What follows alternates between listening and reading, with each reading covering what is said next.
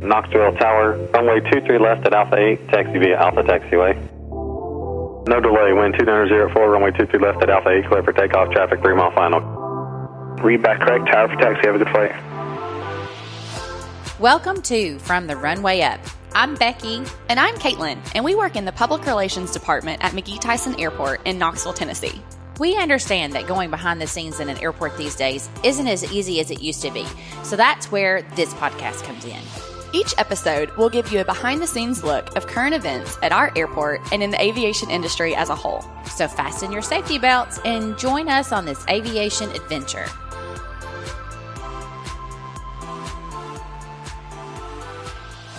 So today we have the honor of speaking with Bill Marison, who is the president of the Metropolitan Knoxville Airport Authority.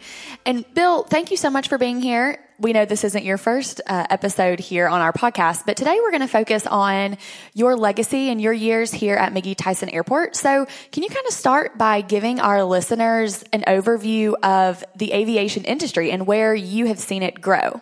Okay, well, thank you, Caitlin. I don't like things that's all about me. It would be an extremely short podcast. Extremely boring one. But I do love things about the airport. So if it's okay with y'all, I know y'all have heard this 1,000 times, but maybe our listeners haven't. I'll start with my aviation timeline. If you can imagine me on a whiteboard with a magic marker, and we're going to start at December 17, 1903, when Orville and Wilbur Wright flew what was effectively a powered kite, and then you draw a line to the other side of the whiteboard, and that's today. You're going to come up with about 115 years. So what you need to do is start putting some check marks on that whiteboard of when significant events occurred in aviation. Probably one that sticks out in my mind is April 1927, when Charles Lindbergh crossed the Atlantic. After that, breaking of the sound barrier. Shortly after that, in 1950s and 60s, we had men in space. And that, of course, concluded with the landing of a man on the moon in 1969. Then you see the progress of aviation that has been made both in commercial aviation, military aviation, and general aviation up until now. You see planes that are capable of flying themselves. You see airplanes that would have been grounded because of weather 20 years ago are now performed routinely. You see the safest aviation system we've had or that any country has had. Let's go back to our timeline and kind of put it in context with me, okay? February 2nd, 1970. I go to work for the Metropolitan Nashville Airport Authority, working for a gentleman named Frank Knapp. Now, what was unique about Frank was he was an old flight instructor, a mail pilot, a agricultural pilot, and a weather observer when we used airplanes to observe the weather. But what was really distinctive about that gentleman was that he carried a pilot's license that was issued by Orville Wright when Orville Wright was the head of the Civil Aviation Organization, I believe it is. Wow. Was at that time. That's nice. I have actually held that document in my hand. So as I look forward to my retirement, two things. One is that I'm just awed by the progress that has been made in aerospace and aviation over the past 115 years. And then I'm awed that I have held a document signed by the founder of the aviation industry. And the second thing is that proves I'm really, really old. No. It just proves that aviation is really, really young.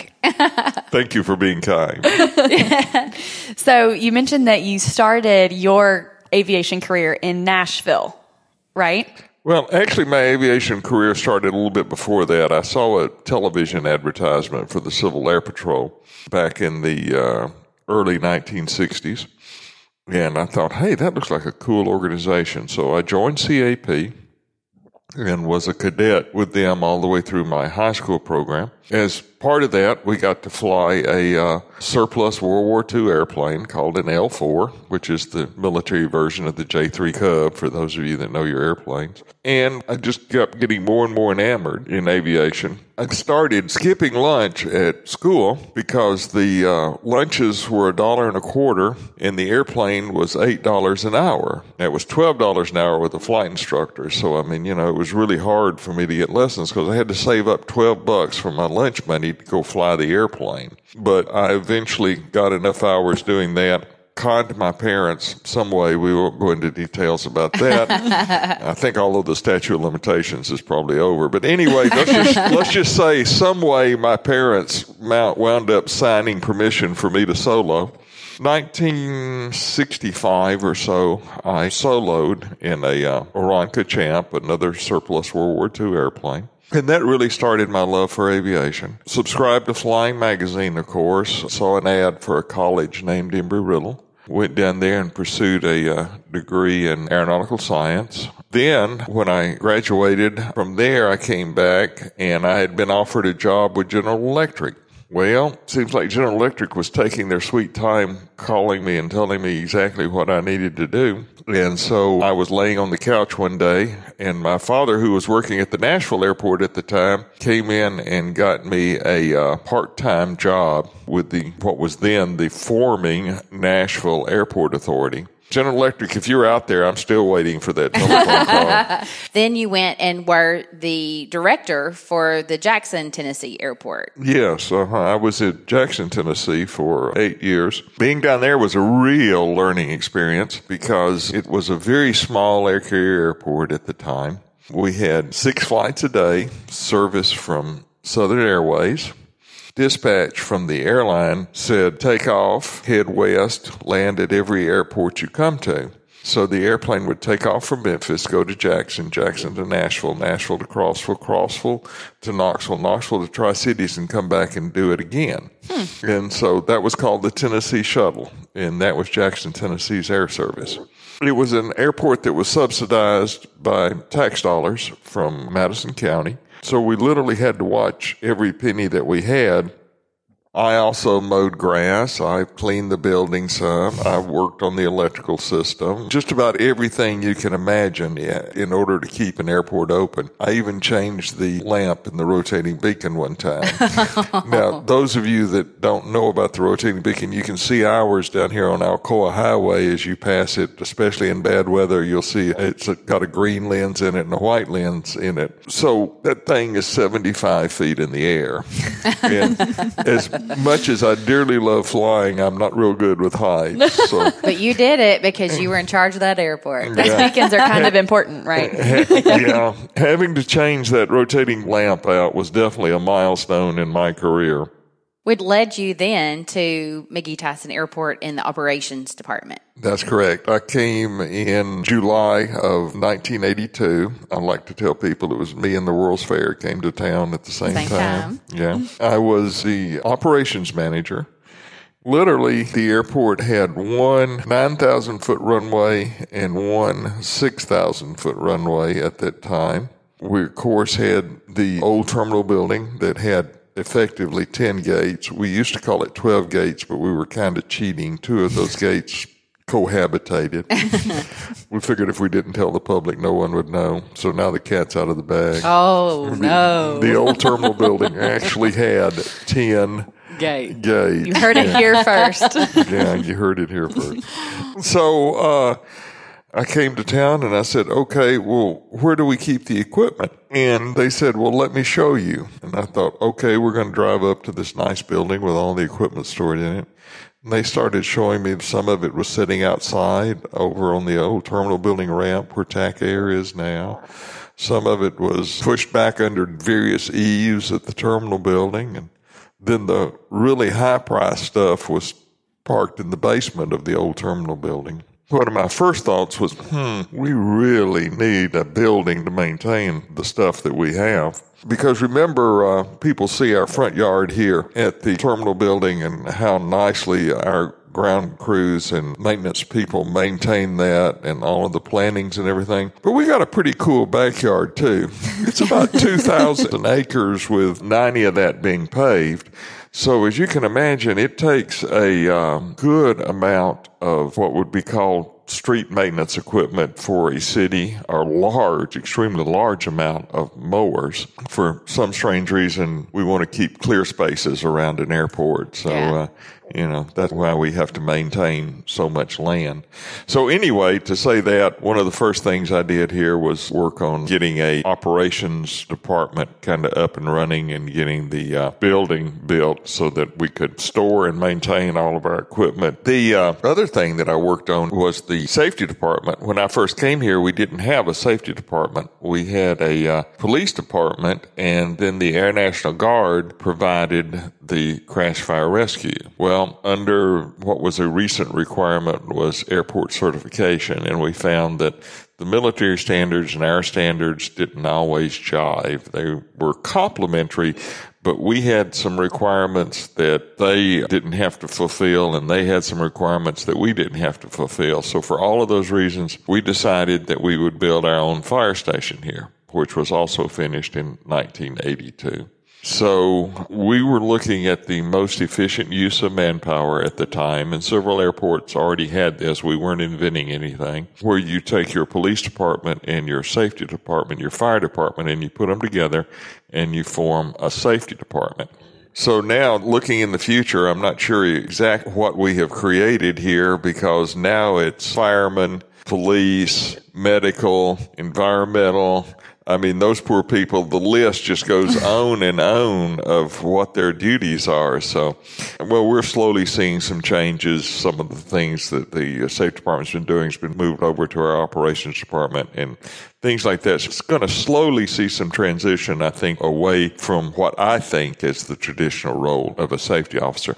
I shouldn't single out one department. I just want to give all of the employees here, current and former, kudos for the work that they have done to improve this airport and to make it what it is today.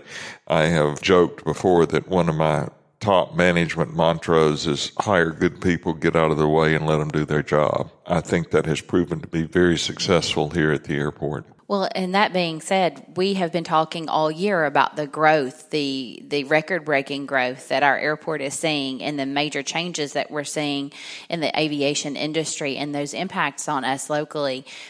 How have you seen aviation evolve, and what are some of the most significant things that you've seen evolve in your time in aviation? Well, one of the things was when I came here in 1982, if you wanted to take a flight out of Knoxville, Tennessee, you picked up the phone and you called Delta Airlines and you were on your way to Atlanta. We had a few other destinations back then, but certainly nothing like what we have today. We have service now to 22 nonstop destinations out of Knoxville, Tennessee.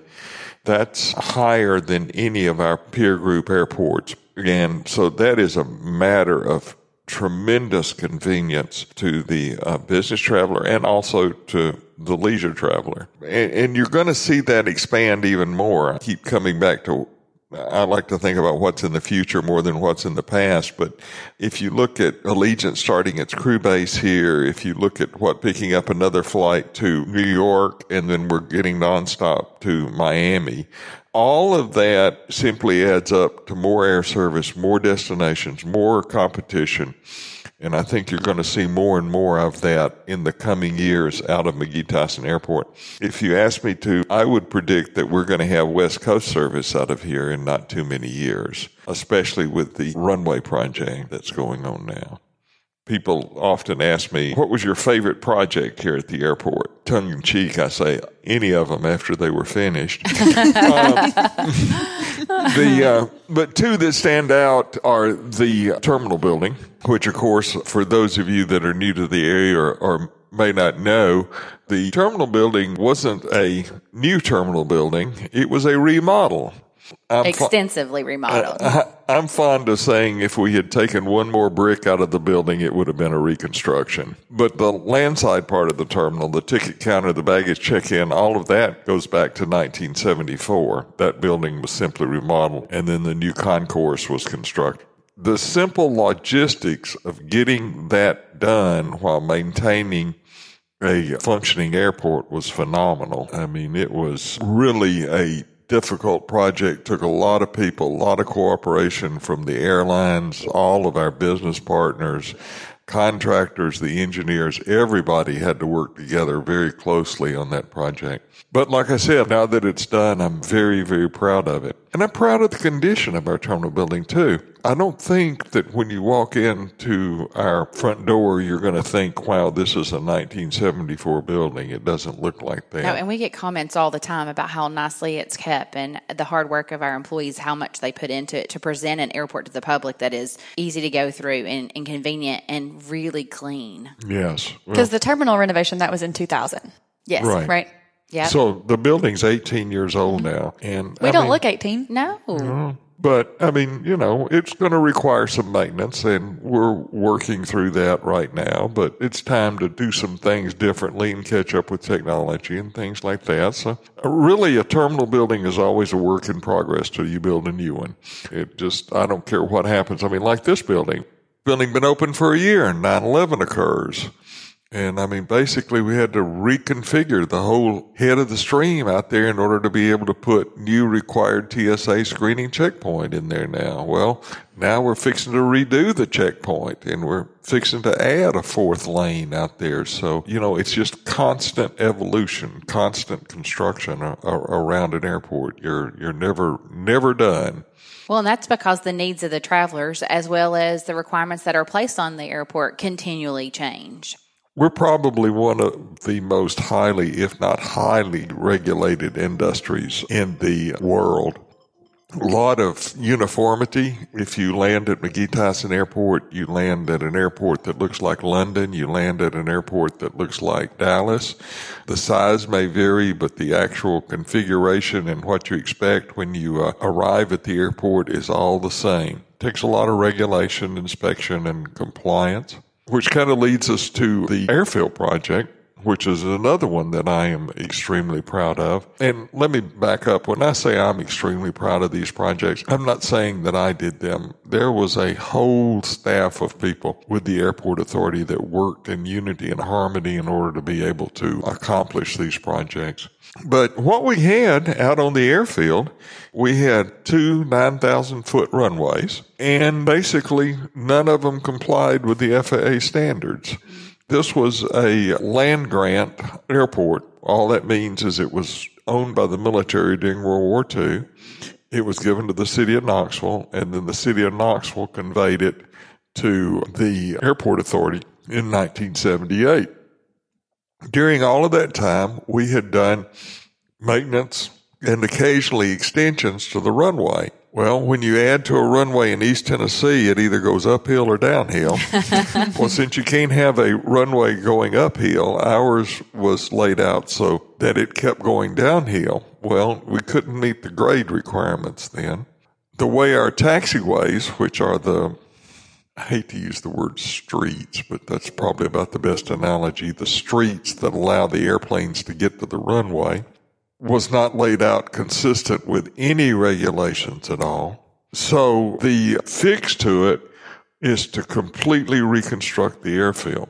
And I think within the next 5 years or so, maybe about 90% of the pavement out there is going to have been touched one way or the other. I said we had a 9,000-foot runway. When we took 2-3 right, 5 left down, we, at 9,000 feet, we're bringing it back as 10,000 feet, which is very significant because airplanes don't perform as well on high heat days in the summer. That's a hit on aircraft performance, and by having that extra 1,000 feet, that means they can fly longer distances with full loads without having to stop for fuel. So that's going to help that my Carnac prediction about West Coast service. I hope to see that. So you talked about some of the projects, but you also have a different vantage point than Caitlin and I have. We're not pilots, but you've been a pilot and flown in. Yet she's thinking about it. Yes. And I am going to come back and be her mentor. Yes. Okay, good. Sort of like the ghost of Christmas past. The ghost of pilots past. So tell us about your perspective as a pilot and being in the role. What do you think that lended to your career here? And should people be pilots and involved in management of an airport? I encourage every young person to follow in my footsteps. I rather jealously think that I have had a splendid career, and I guess I'm going to spend some time now at home reflecting on it. But like I said, I am very proud of what's been accomplished here and very proud of the people that I have gotten to work with over the years. Just simply been amazing. And if you have any inkling that you like airplanes, if you like to build model airplanes, if you like to do model rockets, if you like to just read about airplanes, if you think, gee, that would really be neat. If you look up, see a contrail in the sky and say, boy, I wish I was flying that thing. I would encourage you to get involved in whatever STEM opportunities that your school offers. If you would get involved in those programs, that would give you a good foundation. And you don't have to be a commercial pilot who has flown thousands of hours in order to get one of the many jobs in aviation. There are a whole myriad of jobs that people feel just because they love aviation and they, want to be involved. I have been what's called a general aviation pilot, meaning that I've only flown small airplanes. I've never flown an airliner or anything like that. But it gives you a good foundation. It gives you a good perspective. As y'all have learned over the years, we're a rather acronym-rich organization. Our listeners have learned that too. Yes, I'm sure. and we also deal with the FAA, who is probably the pinnacle of acronym-rich organization. And so, just knowing the basics helps a lot. And also, one thing I would recommend, I was a flight instructor, and I thoroughly enjoyed it. Kind of toying with the idea right now. I don't know if I will or not, but kind of toying the idea because I just had so much fun doing that. Passing the knowledge on to other people was a great experience for me. But I also think that improved my people skills, my ability to deal one-on-one. Okay, this is sort of like our crash fire rescue. This is a joke. It is only a joke. Okay. But sitting in the cockpit of an airplane going, that's nice. That looks really nice. Now put your airspeed up just a little bit. Yeah, now you see the landing field there. You see how the nose relates to the airport. That's what you're saying. But all the time you're over there going, dear Lord, please don't kill me. Dear Lord, please don't kill me.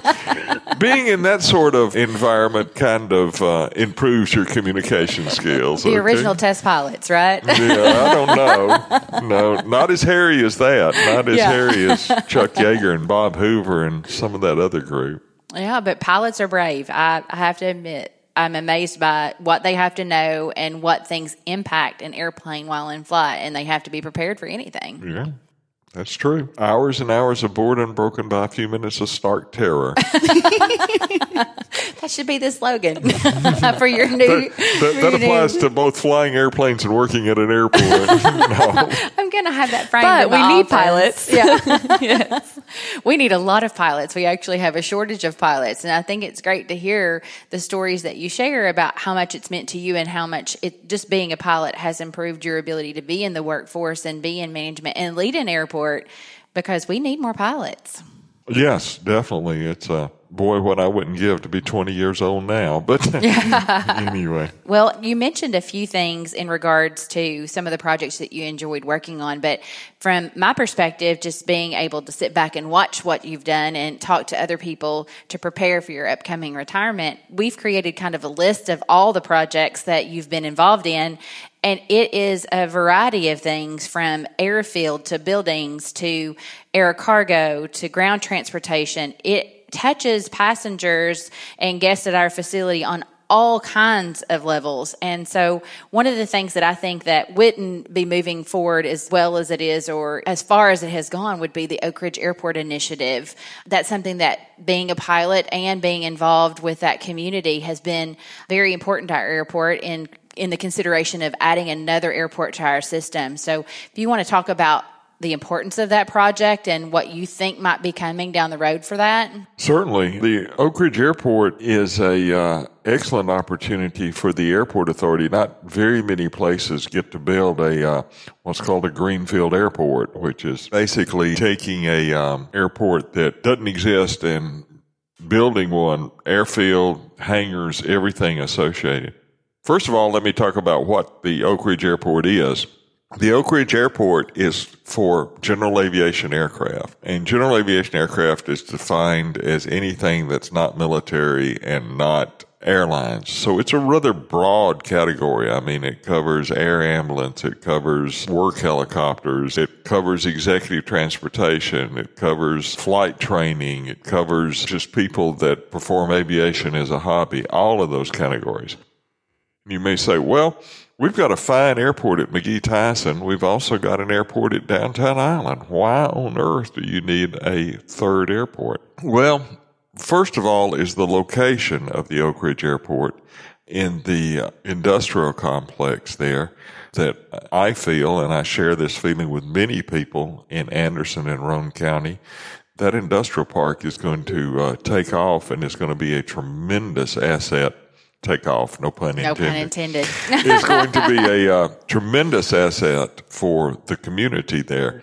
And literally so much of the stuff that's done at the laboratory, so much of the stuff that will be done by the companies operating that facility is what we call just-in-time stuff. It's stuff that you can't have lay in inventory. It's stuff that you can't have sitting in a cargo building waiting to get on an airplane. It has to go now and it has to get there now, that sort of thing. And there's more and more of that. So we have where the facility is located. That's one thing. Then the other thing is if you look at our airport system, we have McGee-Tyson Airport, talking about 22 nonstop destinations, 60-something flights a day now, military operations, our general aviation operations. And you add all of that up and look at our land constraints, we're limited as to where we can grow at this airport. I like to tell people Downtown Island is aptly named. It's an island. It's an island, so it's limited too. Enough said. Yeah. It has a 3,500-foot runway that's not going to expand. So we really are missing a key component here, and that is a 5,000-foot plus or minus runway that can accommodate all of the facets of general aviation that I talked about. Of course, one of the key things we're focusing on, it's no secret, is the executive travel and the business jets. It is amazing how that segment of aviation is growing. It's not only the chief executive sitting back there drinking cocktails thinking about his next vacation being jet-setted around the nation. That's pretty much gone today. What it is getting employees there that can work on things, getting employees that are needed for development projects, getting employees that need to be 3 different places in one day. And the utility of the business jet is increasing dramatically because of that. And companies are recognizing more and more the importance of having that asset in their toolkit. So that's an expanding segment of the industry that we're looking at. Our partners with the Department of Energy have graciously agreed to donate the majority of the land for Oak Ridge Airport, and that's what makes it financially feasible. And we're looking for funding from the state and funding from the FAA to actually construct the airport. Of course, it's another East Tennessee project, so we have to move a mountain to make a runway. Yeah. Kind of a familiar theme around here. But nothing's flat around here, that's for right. sure. Yeah, My friends out in Arizona and some places out west, I keep telling them they have no idea how easy they have it. But that's a significant cost to the airport. I think when it's finished, it's going to be another well-used and well-recognized asset for the community. Well, and so you just mentioned potentially adding another airport into our system. Hopefully this year, 2018, is one of our record-breaking years in passenger numbers. So moving forward, where do you see McGee-Tyson Airport going, and what can our travelers kind of look forward to in that regard? What I hope for and what I believe in, well, first of all, let's go back just a little bit. 2 million passengers. Where did all of y'all come from? I'm so glad you're here.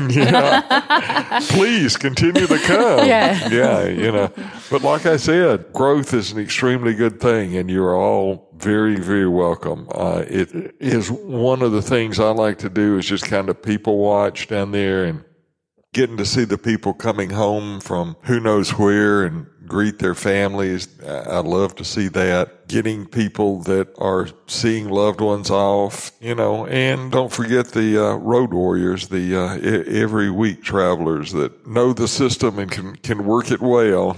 My hat's off to all of those. That should be a question on executive interviews for companies is how well can you work the airport airline system? Yeah, they could be on Amazing Race. Yeah. Do you have pre-check? Yeah. Some of those people think Amazing Race is about them. Yeah. But I think that what you're going to see in the future is continued growth. It's not going to be a straight line up. It hasn't been that for the last 48 years at the airports that I've worked at. And we are pretty much a creature of the economy. As the economy goes, so goes air travel.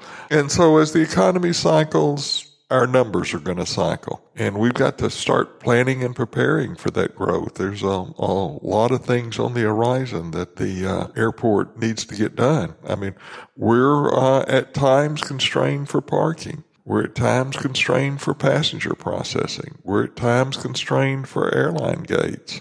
And you wonder why I'm retiring. Because it sounds exhausting.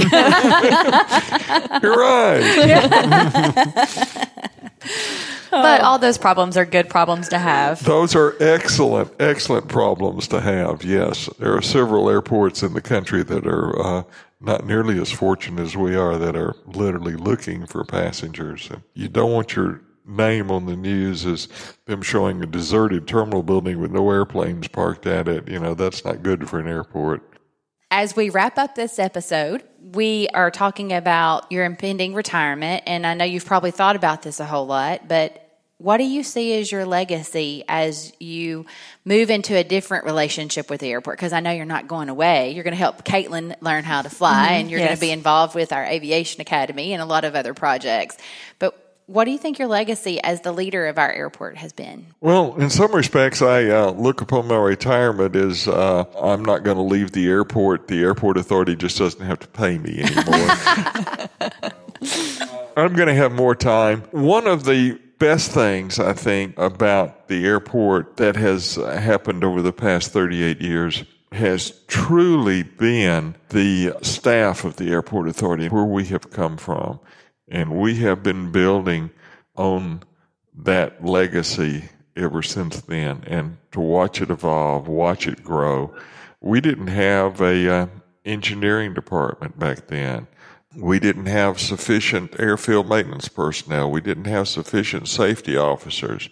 We didn't have, what is it? Oh, a PR department back then. You didn't have a podcast? Yeah, I was...